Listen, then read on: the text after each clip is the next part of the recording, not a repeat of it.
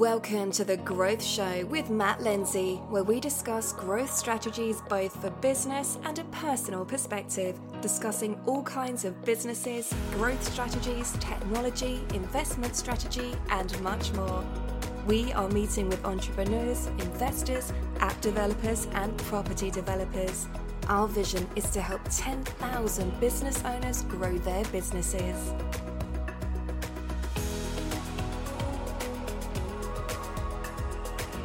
Introducing our host, Matt Lenzie. Matt is a former banker and corporate financier. He now spends his time building his own companies organically and through acquisition, as well as raising capital for other businesses. Matt works with a wide variety of entrepreneurs and investors.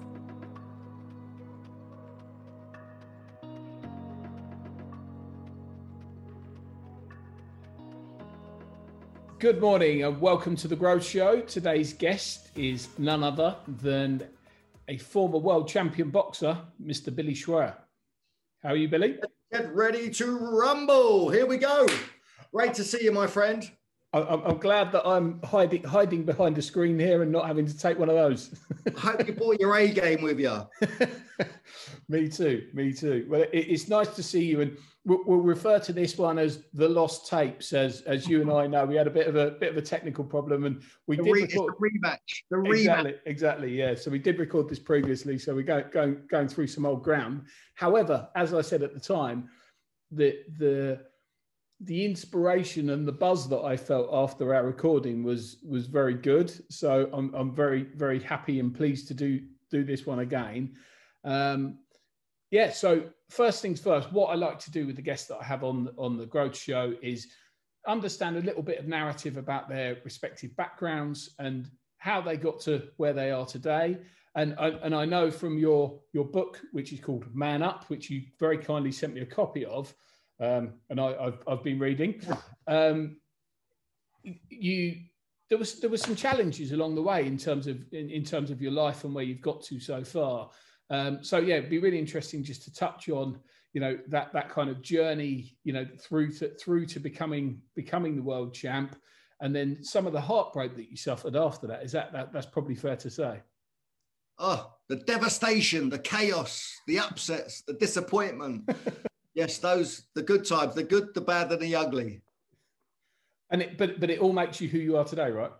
Absolutely, and that's exactly right. And here I am today with you, Matt. We're going to take number 2. This is going to be much, much better than the first time round. So let's cause some magic. and hopefully inspire some people that are, feeling the effects of, we're in quite a difficult time from a psychological perspective. There's a lot of fear and uncertainty around, where we're heading. The vaccine does appear to be doing the trick. So hopefully that may continue. We're not going to get into, views on these things, but, fundamentally we want people to be inspired, taking that action and moving forwards with the things that they do with their lives. So, but first things first, over to you to provide a bit of narrative in terms of who you are and what you're about, I suppose. And that's such a great point, because I really want to touch on that stuff about how we get through the tough times. But let's go back to how Billy the boxer got created. So I started boxing when I was 8 years of age. So my fascination with people and about what they do and how they do it and why are some people more successful than others, I've always had that fascination in the background for me. So I used to step into the ring as a professional boxer prepared to die. My life was like kill or be killed. It was like, that's my existence. That, that killer instinct, that some fighters possess it, some people possess it more than others. What's that about? Where does it come from? How do I have that? And why do some people not have that? It just fascinates me. So I went on a journey to really discover. This was after I'd retired from boxing. So I did my boxing career, then it finished, and then I went on a bit of a journey, which we'll get to later. But I really discovered, so Billy the boxer got created when I was 5 years of age. Right. I was in my mum and dad's front room with my 2 older sisters, Mandy and Lisa. And we're rolling around the floor and they're beating me up again, kids being kids. Now, when it's 2 against 1. Two kids against 1. What do? They pin them to the floor, don't they? We've all done it. One sits on the chest and one pins the arms back. So they was doing that to me. So I'm kicking and screaming and fighting. I just couldn't fight them off. So I used to get so upset. I used to hyperventilate and turn blue. I thought I was going to die. I couldn't breathe. I was like, oh. And what they used to do, they both had beautiful long blonde hair. As I'm pinned to the floor, they used to wave their hair in my face. There's an old classic song by the band Paper Lace, and it's called Billy, Don't Be a Hero. And they used to sing that to me. Billy, don't be a hero. Don't be a fool with your life. So what did I end up doing? My whole life is about becoming a hero. And don't be a fool with your life. And I've kind of pretty much done that as well. So in that moment, I made the decision. I decided that no one was ever going to beat me, dominate me, hurt me, get on top of me ever again. Right. Especially women. I made an unconscious decision. Ask my ex-wife, she'll tell you.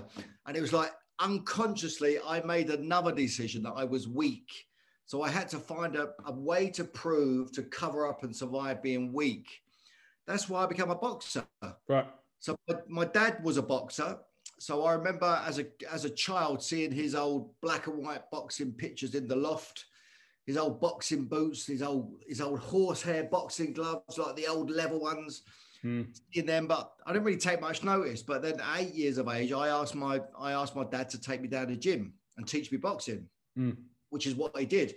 So he was my coach, and he taught me how to box right all the way through my amateur career. Right. So then that was my access to proving something. So all my life I've been trying to prove that I'm good enough and I'm not weak.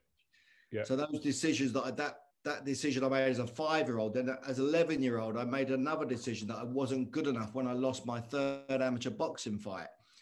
So those decisions shaped my future, and that's what I lived into. I had to find a way to cover up and prove that I wasn't. So what I've discovered is about some things happen in our lives as children. We make decisions about ourselves, about people, about life, and then we may unconsciously choose to become a certain way to cover up and deal with it.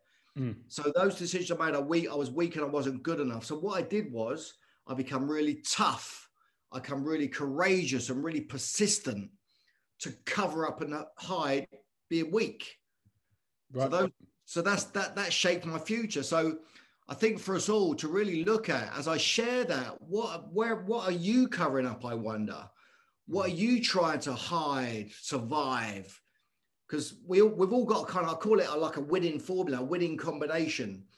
Those things have us win in life. So my winning combinations, I'm tough, I'm persistent, I'm courageous. That's what has me win in life. Yeah. Win or lose, you get to choose. But also those nice traits that I could quite honestly be proud of, what comes with them, those are ugly ones. So they show up. But what also had me become a champion boxer, what had me had that killer instinct were these traits. I was aggressive. I was domineering. I was selfish. I was inconsiderate. I was always right. I was like, rah, rah. That's who I was. So those traits, so win or lose, you choose. But unconsciously, those ugly traits that we all have, that when we get triggered, they show up.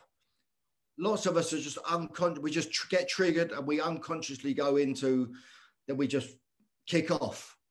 So those served Billy the Boxer. Those traits, aggressive, domineering, selfish, those worked, and it was kind of acceptable that's just the way that it is, because I stepped up into the ring prepared to die. So I sacrificed everything to train to be in the best way that I could be. So when I stepped up into the ring, I was fighting for my life. So I kind of sacrificed everything else to survive life. And then that's the part that lots of us, when you start to see those traits that are kind of unconsciously running us, then you get to distinguish things. Once you distinguish something, then you can kind of it takes its power off you. Because I was being used by aggressive, domineering, selfish, all those attributes, but they're not really, they served Billy the Boxer, but they didn't serve Billy. And when I retired from boxing, when I went through my dark times, depression, divorce, bankruptcy, when I retired from boxing, I realized that Billy the Boxer was no longer serving Billy. Right. That's when I realized I needed to make some changes. So if things are not working in your life, in whatever area, you need to, what I realized was all the areas of my life that wasn't working, there was one consistent thing running through it. There was a theme. And the theme was, it was me. Right. I was consistently there in all the things that I was messing up in. So I kind of realized, it's kind of, oh, I might have something to do with it then. So I held my hands up and went, okay, let's get responsible then. Because I was unconscious. I was being irresponsible. I wasn't aware of it. So I woke up. But what had me wake up was a lot of pain and suffering.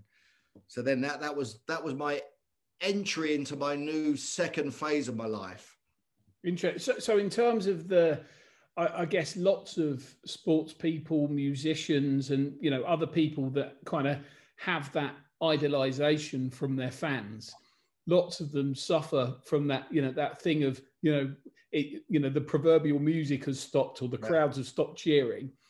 It's how you deal with that, because it's a hugely difficult thing, because you've got this persona, this narrative that you've built for yourself about, I am this, super strong guy. I'm the world champion, in your instance, or, your best-selling artist or whatever it might be. But then there's that kind of realization when you're home by yourself in lockdown, as we are at the moment, and that's I mean, fortunately it's brightening up now, but in a cold, dark winter, that's when these things can become quite difficult to deal with. And there's a real problem, in my opinion, in what you've talked about there. It takes a lot of courage to talk about these things. Because, as men, we're inherently shielding, our emotional sides. That's kind of, the way, be a man and cover it all up. That's kind of how you're trained to be. But what you're talking about there is, you've understood it, you've addressed it. And I like, the way I talk about myself is I'm working on myself, and we all have, attributes that sometimes come out and go backwards and forwards. But so how did you come around to being able to kind of deal with these things, and more importantly, how are you talking about them today? Because lots of people can't talk about that stuff. Yeah, and it's interesting. So when I retired from boxing, that's 20 years ago. Right. So I went through a mental breakdown, depression, and you talk about dark nights, so dark nights of the soul. So I suffered through a very painful period of my life, and it was the worst 2 years of my retirement. And you mentioned musicians and people like that, and there's a lot of similarities, like footballers, rugby players. We kind of go on a different path, but boxing's slightly different, because a musician can play music all his life. Sure. When you play football, when you retire from top level football, you can play lower league. But with boxing, it's kind of more or less over. Well, you can't really play at that, can you? Well, that's the thing. You don't play boxing. You play football, you play rugby, you play golf. You don't play boxing. Yeah. You would step up into the ring to cause bodily damage. Yeah. So then you live a certain way and you think a certain way, and it has you be a certain way. So then once that's gone, where you express that, where that needs to be focused into something, you don't know. I didn't know what to do with it, because I've been trained as an amateur. You mentioned about, as an 8-year-old kid, my training and my conditioning was to fight, defend, resist, confront, and attack. And that's who Billy the Boxer was. But then that didn't serve Billy in life much later. So I kind of suffered my way, because I didn't know how to be any other way. And it was some mental health, as I mentioned, wasn't openly talked about like it is today. I kind of made a complete mess of it, because I felt ashamed. I felt embarrassed. I felt like a failure. And I was trying to fight my way through it, but it just didn't work. So eventually I kind of hit rock bottom. And then it was that point. I mean, there were times when I just didn't want to be here.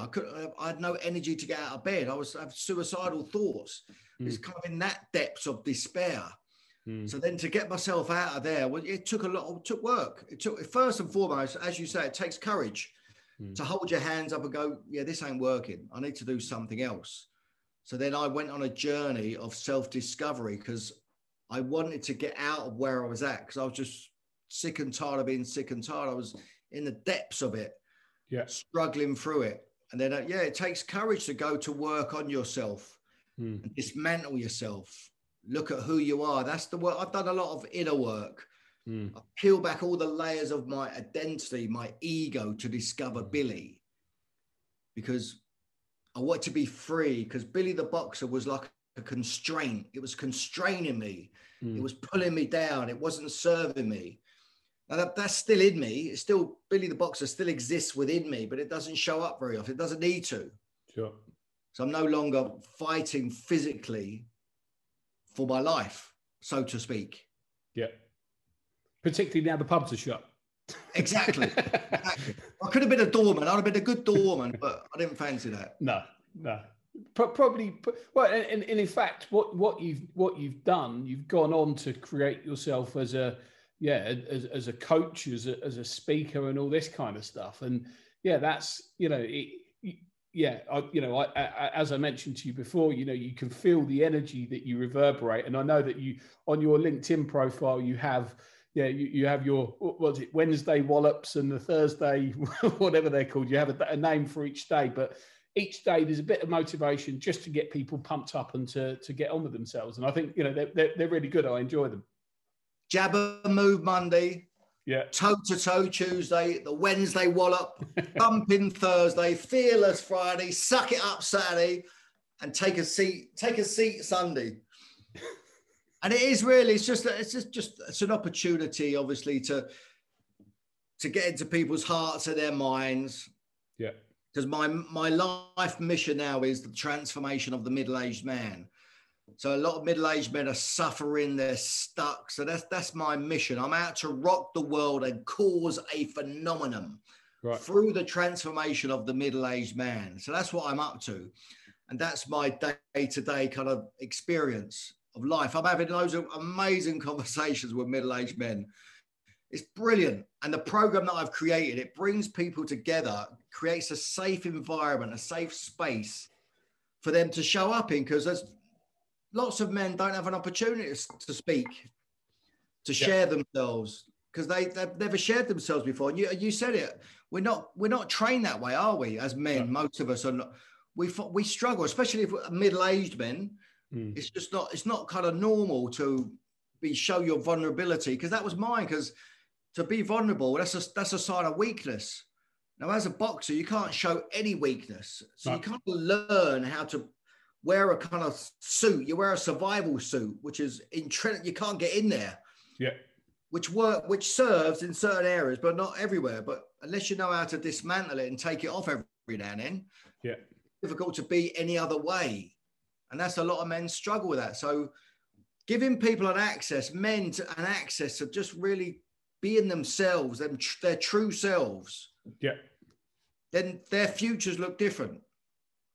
Yeah. And they are different. They transform themselves. And I find that so exciting, because then the results that they cause for themselves and their lives and their families, the ripple effect is huge. It's life changing for lots of the guys that we work with. It's brilliant. I love it. It's fantastic. Very, very rewarding. And I guess that's kind of almost the kind of antithesis of, the selfish role that you kind of have to play to be a world champion boxer. It's got to be all about you. It can't be about anybody else, because if you're not in that headspace and you're not dedicating to yourself, you've got to be selfish in terms of your time, in terms of the dedication and the commitment to the training. I'm really interested in that side of it as well. It must be really hard. So to then you completely switched it around, and to be giving people kind of guidance back. That's quite a strong message, isn't it? It's nice. No, because you're right, because it's a really tough existence, and it's all about me. And there's a lot of responsibility to go with being a professional athlete, because you're contracted to go and perform on a certain day. There's fans, there's management, there's contractual obligations. So there's that pressure. Yeah. And there's the pressure of, especially being a boxer, the pressure of fighting for your life. That's the way that I looked at it. Yeah. So then it's a hard existence. So that was all about me. But then when I retired from boxing, all about me just wasn't fulfilling. So then I went through my depression. So I had no future because I couldn't see a future for myself outside of the boxing ring. Yeah. It was kind of, I was living into an abyss of darkness. So that just fed back to me in the moment and had me feel depressed. So what I've now done is I'm very big into about the future. We've got to deal with our day-to-day existence. We've got to get through. We've got to do our stuff, whatever that may be. But then also it's about keeping an eye on the future prize. Because what I found for myself is creating a future, generating and causing a future, which is your design. By your design, this is it. Yeah. That's going to feed back to you in the present moment and have you feel a certain way. So Yeah. when I was living into dark depression, blackness, that's what had me feel that way. Yeah. So now I've done a lot of healing for myself as well, because I meditate most days. I'm into breath work. I'm into exercise. I'm very much mindful of my physical well-being as well as my spiritual and my mental well-being. Because I never used to like myself, because there was, as an element of a fighter going in the ring to do what I do, there's a bit of that's not really doesn't sit well. So then, but that you just carry on because you don't, that's just what you got to do. That's who you are. So then afterwards, wrecking my marriage, going through bankruptcy, all of that stuff. I never used to like myself. So I've done a lot of inner healing, and I can honestly say I've made a lot. There's a lot of things that I wish I could take back, but I can't. I love my ex-wife. She's remarried. I love her. I just wish her happiness and love and joy and everything. So that's completed. So I've made amends and cleaned the mess up that I've made. And I'm ongoingly looking at that. So I'm trying not to cause any chaos, because I've caused a lot of chaos in my life. And I've bashed a few doors down. But that's kind of metaphorically speaking. So I've learned to be with that. And so now I've got self-love. I love myself now, which I never used to do. So self-love, I've healed myself. I love myself. I love my life. I love my life. And I love the future that I'm creating ongoingly, because I've designed it in such a way that I get to make a difference. I'm expanding and growing on a daily basis. Just the level of conversations are just uplifting.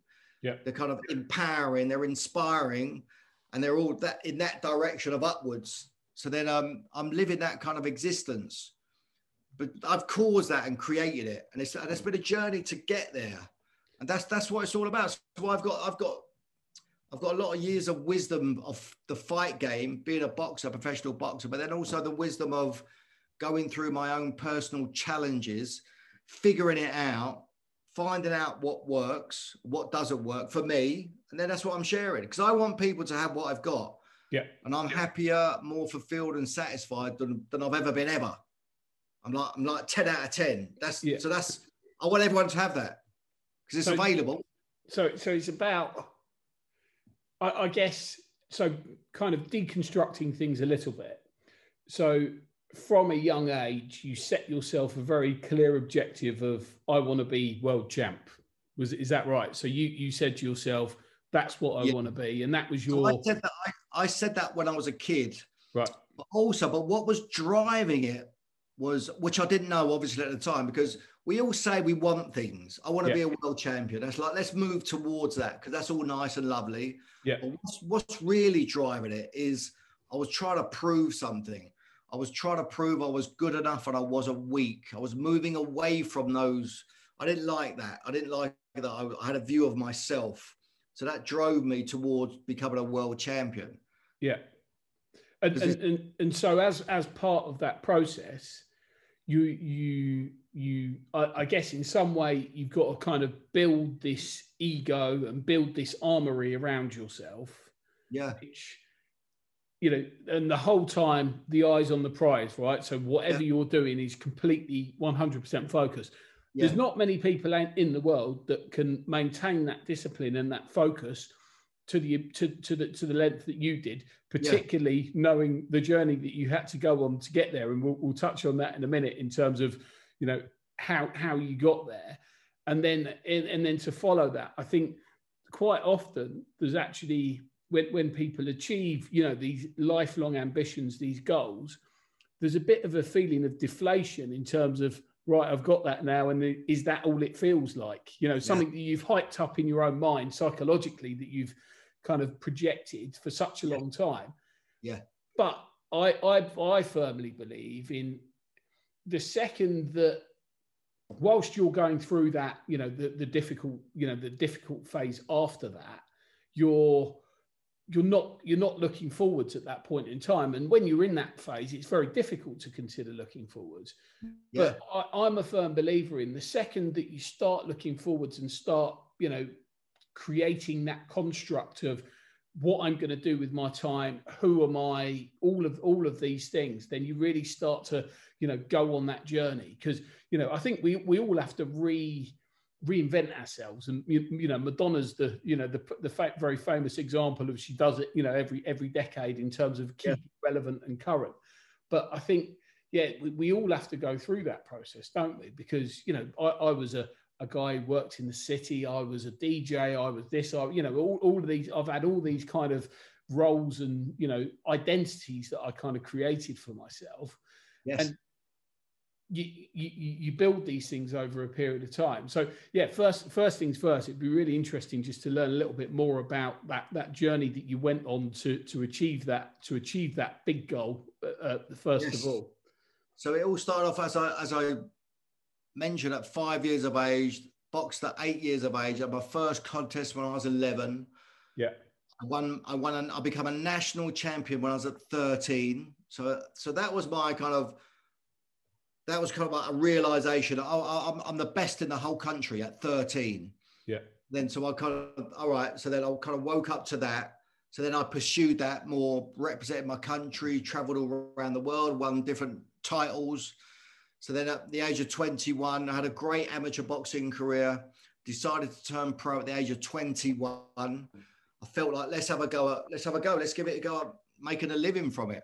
Yeah. So I got a great manager. Mickey Duff was my manager. I had a great team, great cuts man, great coach, great boxing trainer. My dad was in my corner, nutrition, fitness, osteopaths, fitness coach, the team. Yeah. And I had a great team. And it's without teamwork, the dream don't work. We're clear about that. So it's who's in your corner, who's got your back. That's important to know and to realize. Are they serving the purpose? Yeah. Are they moving are you all aligned in where you're going? So we was all aligned in becoming a champion. So the first stop was for me to win the British and Commonwealth titles, right, which I did at the Royal Albert Hall. That was my first championship win as a professional. An amazing evening. I'm from Luton Town in Bedfordshire in the UK, and half of Luton were there that night. And it was an incredible night. It was amazing. So that was me stepping into championship level. I was 23 years of age, and I was like invincible. I felt amazing. So then what happened was I lost the title of my first defense. I got a big cut. The referee stopped the fight. Then I had to go back to the drawing board. Great team, great management. I get a rematch. So I regained the titles again. So it's just a roller coaster. Life. It's like life. Yeah. And boxing is a great metaphor for life. It's a roller coaster, isn't it? Yeah. You win some, you lose some. It's up, but it's down, and it's tough. It's tough to go through the tough times. So I regained the British and Commonwealth championships. So I'm on a pathway to becoming a world champion. So great management. I start to go up the European rankings and stuff. And then so I'm starting to get noticed in the world. So then I got a shot at the world title. That was back in the day in 1995. I was top of the bill in Las Vegas at the MGM Grand. Now, at that time, at the MGM Grand was the biggest hotel in the world at that time. And I remember standing outside the MGM Grand and looking up in the air, and there was a big display unit 30 foot up in the air, and my name was flashing in lights. Billy Schwer, Luton. Luton's in Vegas. Here we go. Luton's on the map. And what a surreal experience. I remember walking down the Las Vegas Strip. Yeah, just the limousines, the bright lights. I mean, the people that were playing there, like Barry Manilow. There was like Madonna might have been on, Elton John. They like superstars. And there I am, kid from Luton. I'm mixing with them. And world title fights are not easy to win, trust me, especially in Las Vegas. I was boxing a guy called Rafael Ruelas from Mexico and Michael Buffer. Let's get ready to rumble. He was the MC. So the fight started. Wow. Yeah. Have you ever wanted something so bad? I was so certain I was going to win it. I pushed and pushed, had a great start, man. Bang, disaster struck. About 3 or 4 rounds in, I got a big cut over my eye. There was blood everywhere. But luckily for me, I had one of the best cuts man in the world in my corner, Denny Mancini. And he was patching me up, stopping the flow of blood. And I continued to box on. I kept pushing and pushing and pushing. About 2 rounds later, disaster struck again. I got another cut over the other eye. It's kind of ended up being like a bloodbath. Eventually, the referee, Mills Lane, come back to my corner and he says, "Kid, I'm going to give you one more round." And he looked to the damage, the blood everywhere. So what he meant to say was, you've got to go and knock him out this next round. Right. Otherwise, we're going to stop the fight. Yeah. So I'm sitting there and I'm thinking, shit. Have you ever felt under pressure to perform? So I had 3 more minutes. That's all I had. So I went out there. I gave it everything, but I didn't knock him out. So they stopped the fight. Right. My dream had been shattered.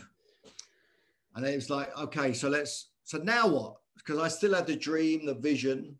It was like, okay, come back. I had 70 stitches, 70 stitches over both my eyes. Yeah. Wow. And I remember waiting for the plastic surgeon to come and stitch me up after the fight. I've got a broken nose, got blood all down the side of my face. My body's in agony. And I say to myself, you know what?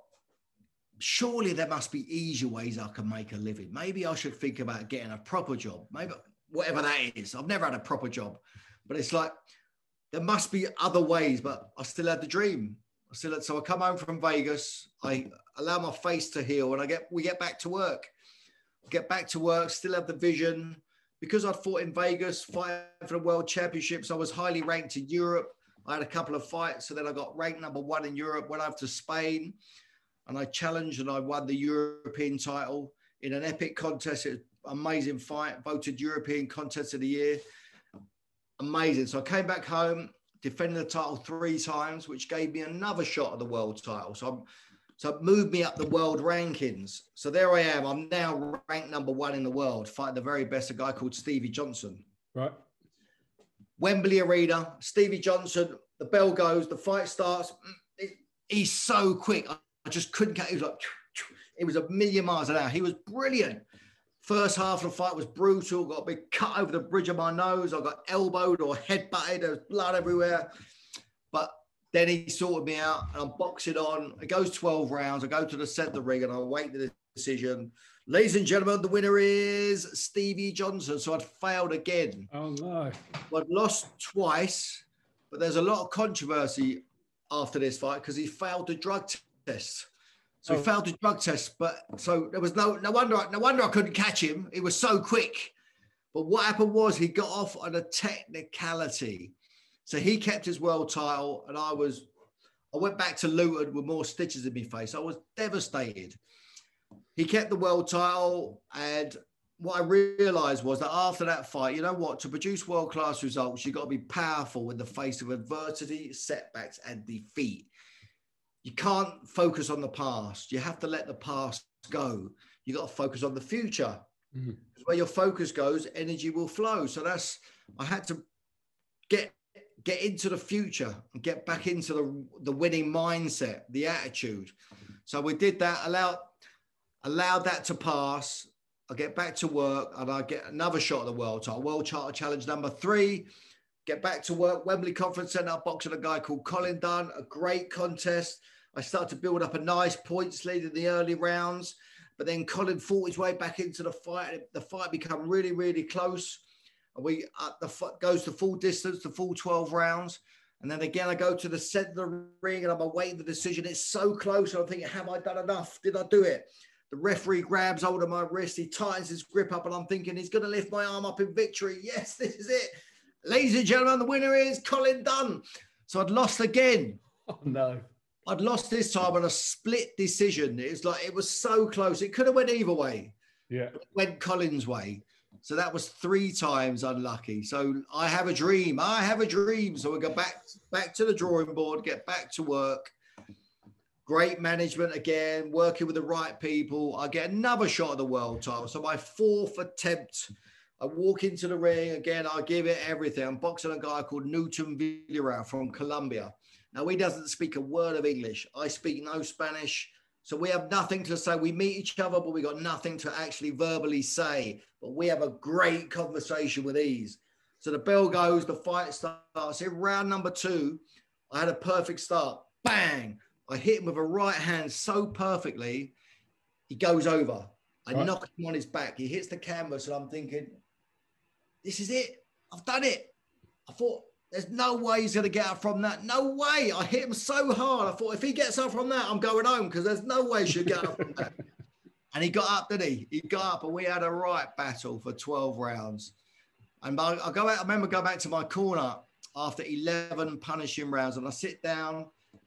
The fight's close. My dream team starts slapping me around the face. They're trying to find words of wisdom for me to take out into that 12th and final round. So the bell goes for the final 3 minutes. 3 more minutes to victory, success, joy, or 3 more minutes to defeat and disappointment and upset. Yeah. So Sir Winston Churchill comes to mind because Sir Winston Churchill, he once said, history will be kind to me, for I intend to write it. So I came out, that's a strong quote. I love that quote. History will be kind to me, for I intend to write it. Who's writing your history? That's the point. So I came out for that 12th and final round intending to write my history. I give it everything. It was agony. The bell goes, the fight's over, the agony ceases. Barely able to stand. I go to the center of the ring and I wait the decision. And I get to hear the words I've been waiting all my life to hear. And the winner, and the new, this is what you went to hear, the new IBO light welterweight champion of the world, Billy Schwer. And it was like, wow, that was the moment we'd all been waiting for. Not only myself, but all my fans, my family. We've all been on this journey together, and it was wow. It was an accomplishment second to none. It was incredible. And that was the journey to get to the World Championships. And then from there, it was quite short-lived, wasn't it? I think from memory. And that's the belt. Wow. This belt is a metaphor for everybody's life. What are you willing to do to become the champion of your world? What sacrifices you're willing to make? What you're willing to do to get the results that you want for yourself? So are you willing to take 4 losses and still come back? Because it must psychologically, it must have been bloody hard to do that. Well, I was driven trying to prove something. Yeah. So it was physically hard, mentally hard, punishing, brutal. It was a real tough way of living, but I was so driven by the fact I was trying to prove something. So if you look at what has people be a success, is it moving towards something or moving away from something? They're very, very different kind of motivators. Well, it's that question of how much do you want it? You clearly wanted it. Yeah, absolutely. So then the wanting of something is in the future, but what's going to get us there? Yeah. So a lot of us say we want a lot of things, but lots of us don't get them. Yeah. So why is that? That's an interesting thing to consider and look at. So what's driving your performance, your behavior? Is it serving the end goal, the end in mind? And what if there's something missing? What is that? Maybe you don't want it bad enough, as you say. You got to have a burning desire. Yeah. To succeed, because it ain't hard. It ain't easy to succeed. It's hard in anything, in any area of life. Yeah. And you got to have that dogged determination, that persistence, which I had. Yeah, absolutely. So sorry, I interrupted you. So you won it. Then what? Won it. I ended up in hospital. So winning the title, we organised a big after-fight party. So on the way to the party, I start to feel rough. I start to double vision. I start to feel sick. And I was in the car, pull the car over, and I'm violently sick. So the alarm bell started to ring. So we went straight to hospital, missed the party. Everyone got really drunk without me. And I'm lying on the hospital trolley awaiting a brain scan, not knowing if any permanent damage had been done. And the jury's still out on that one. I was frightened. But they released me after 2 days. Concussion, I was okay. So went on holiday, come back home, get back to work, organise my next fight only 3 months later. I remember training for my first defence. I got punched in the head and it just didn't feel right. I thought, oh, that don't feel right. But me being me, I didn't tell anyone, kept it to myself. Fighters we're our own worst enemies, a lot of us. Yeah.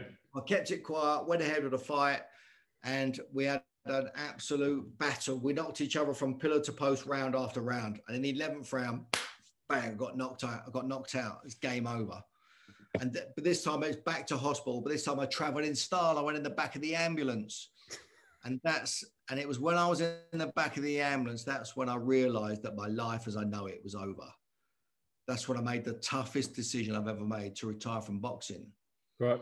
But moment... Sorry, how old were you then? I was 31. Right. So 31 years of age, still a young man. I made another decision. I didn't know this at the time. It's only through the work that I've done, I got to the point of, I made a decision that my life is over. What's the point? So I no longer had a point. I no longer had a purpose, a future. But I unconsciously made that decision. So then that's why I slipped into depression. That's where I went down on that path, because I've got no future. My life is over.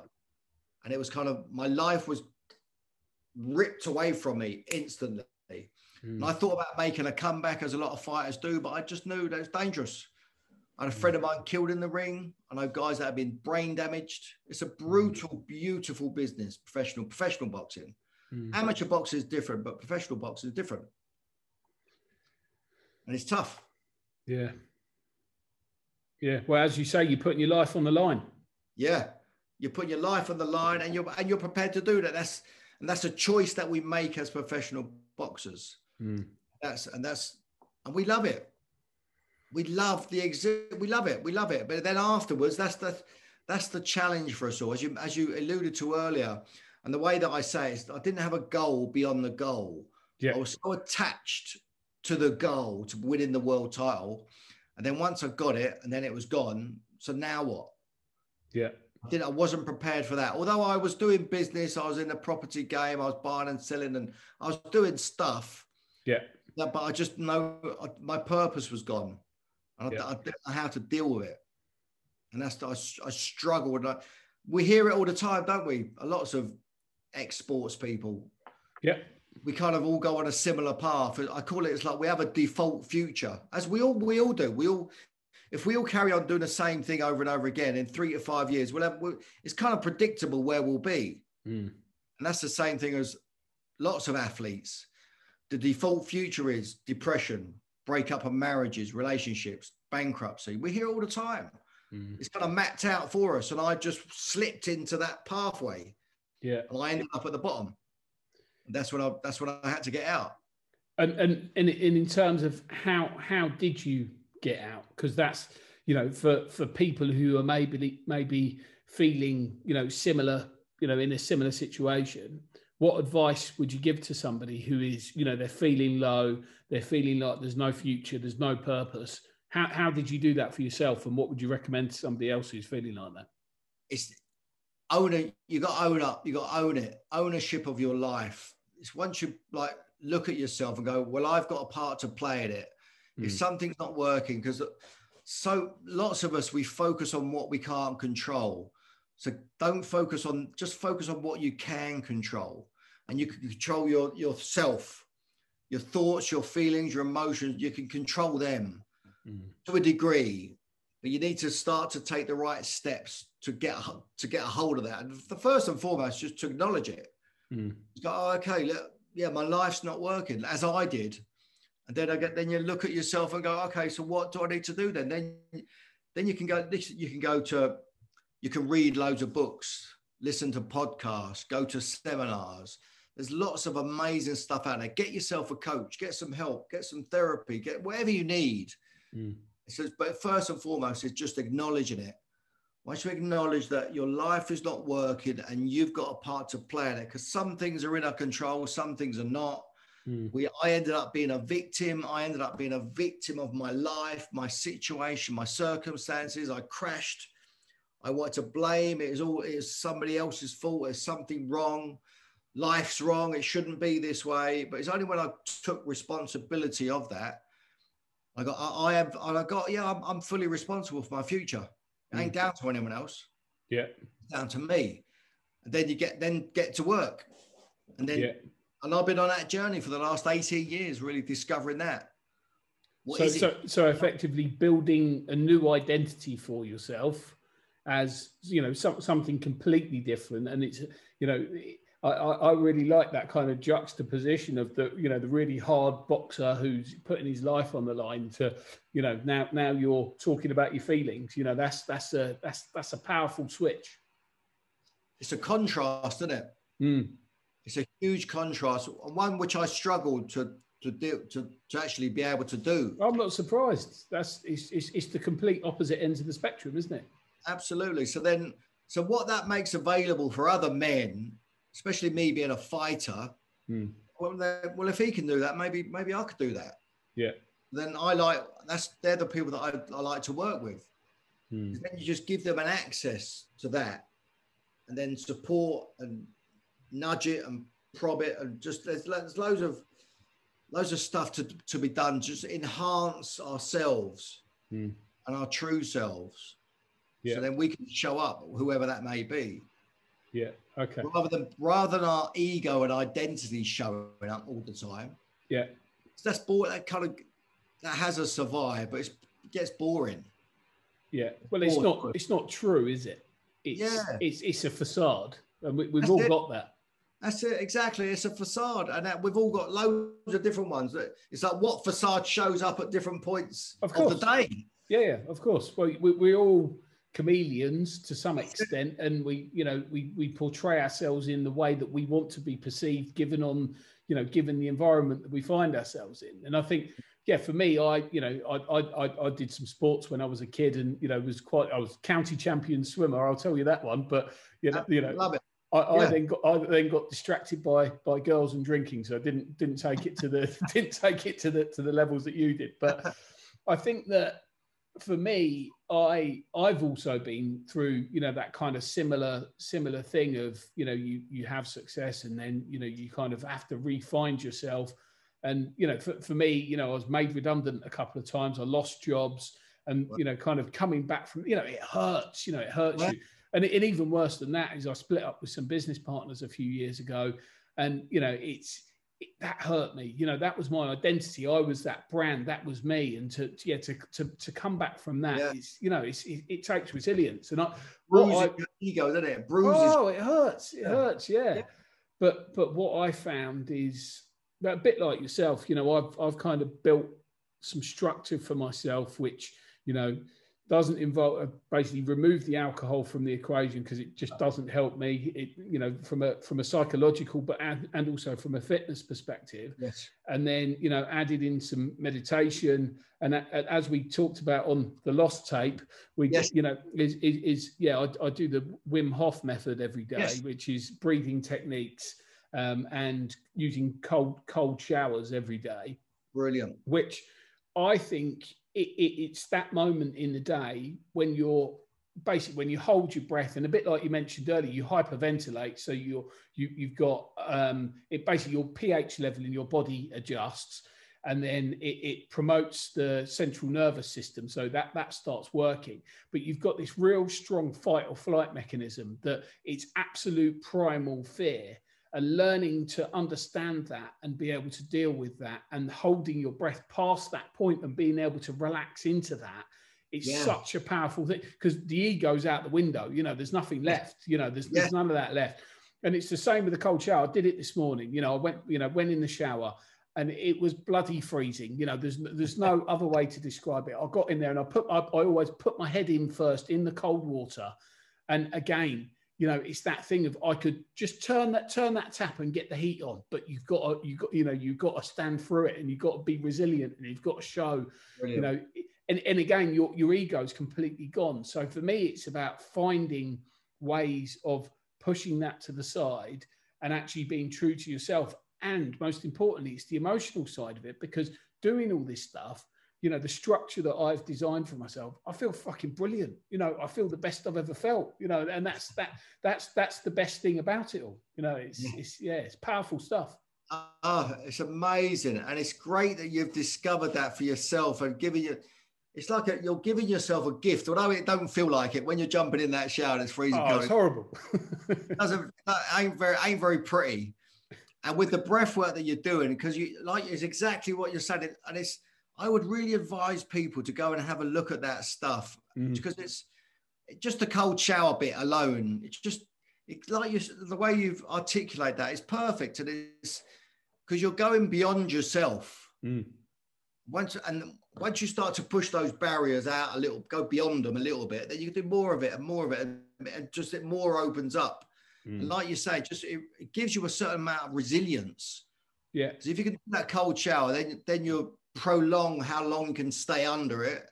Yeah. That increases. So then everything is increasing.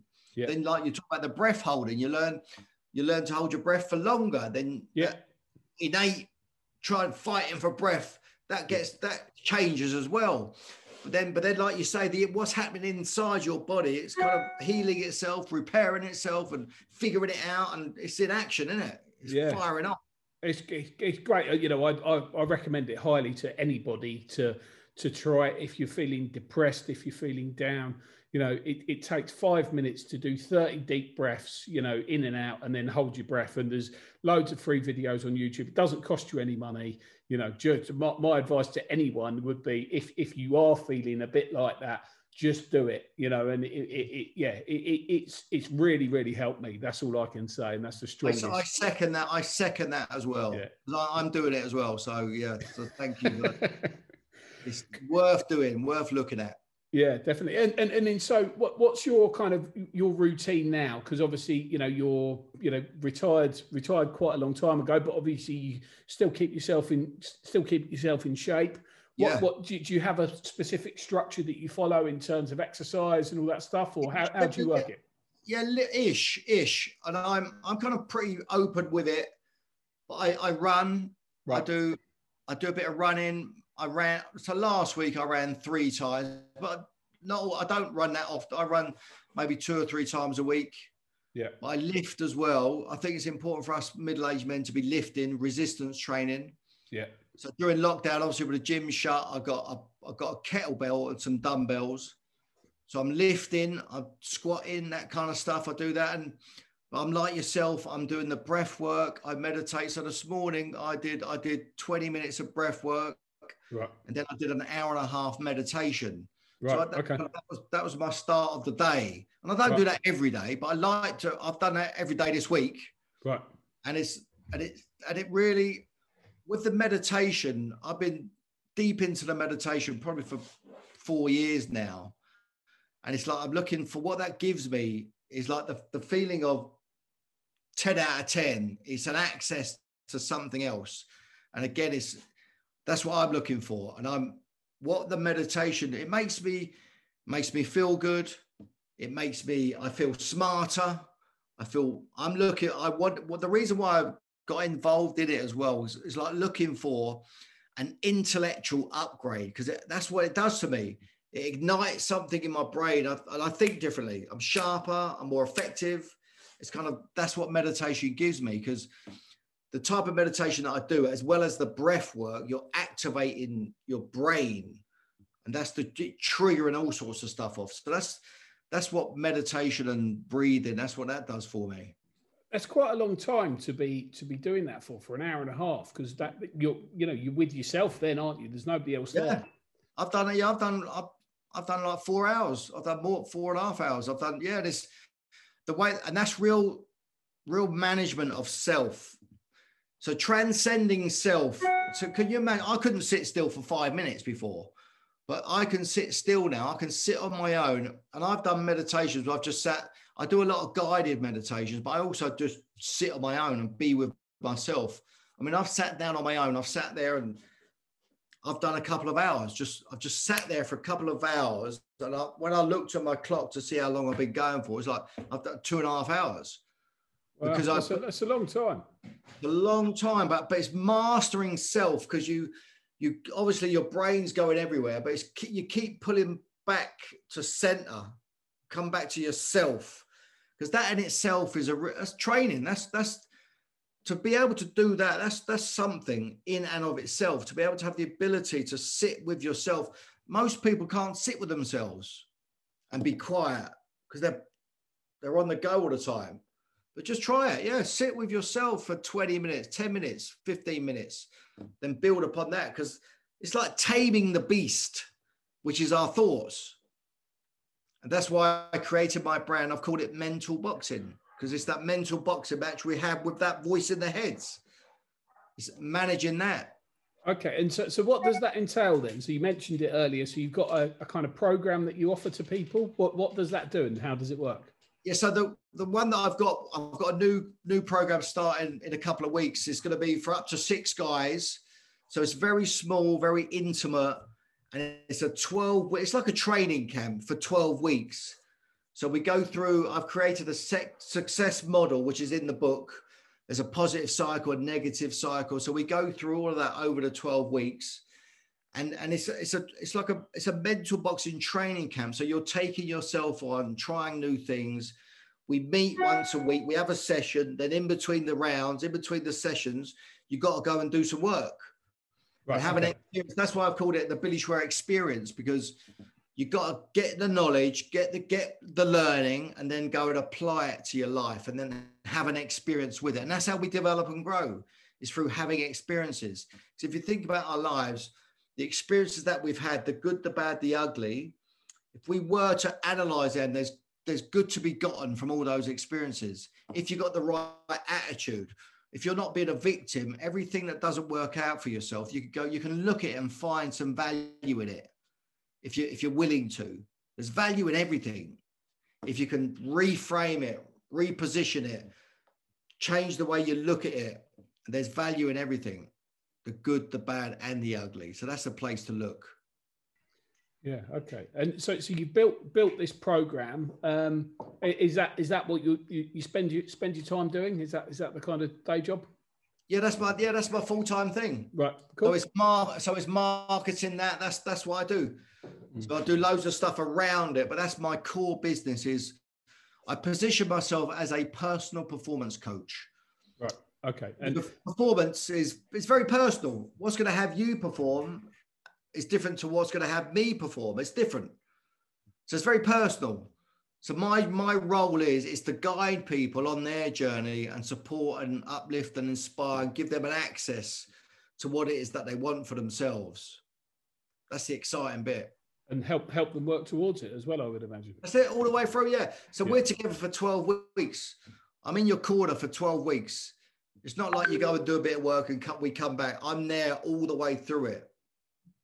So it's a support structured process that we go through and 12 weeks is a long time, and it's not a long time, but it is. If it's 3 months, it's a quarter of a year. So to make change, you can make consistent changes which are going to stay with you in 12 weeks. Yeah, so it's long enough in the cycle to kind of build. I guess it's building a routine, isn't it? Building something that you can adhere to. Yeah, and go back to and use and work from.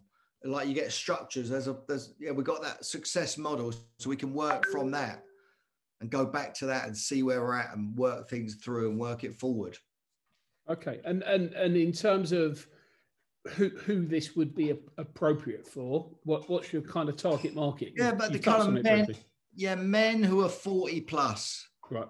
A lot of the guys I work with, they're kind of business owners, entrepreneurs, those kind of guys. They want a bit more from life, and they know that they can be more as well. Yeah. But they're willing to do something to get more. They're the guys that I work with.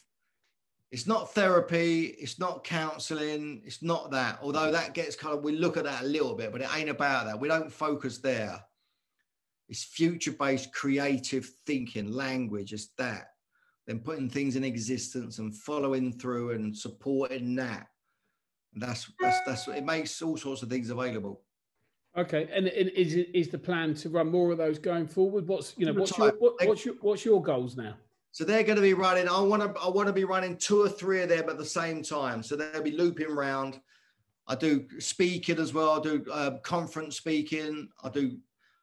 Which is slightly different now, obviously, with the way things are. But when that comes back, I speak at big conferences. I got a program that I work with teams. I do like a boardroom style training. I go in-house and do sessions with teams, individuals for the corporate. And then I do this private stuff as well. I do one-to-one coaching. There's companies that I work with, the leaders of the companies, the owners of the companies. I work with them personally. I do that stuff, and I do this group stuff as well. So that's my focus, and that's what I've created. That's what I'm living. Love it. I love it. Awesome. So you basically built yourself, as I say, lifestyle by design. You're doing what you enjoy and giving back as well. Absolutely, yeah. And it's like you said, lifestyle, life by design. Yes. Design it, create it, believe it, think it, cause it, be it. I think it's really important. But yeah.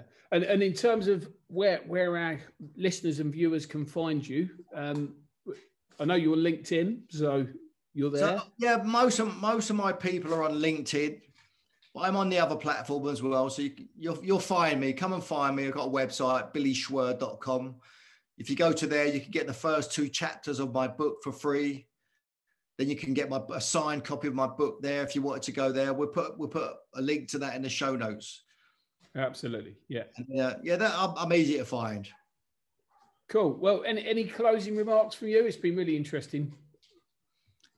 Win or lose, you choose. I want to leave you with that. Step number 1 of the 7-step winning formula: choose.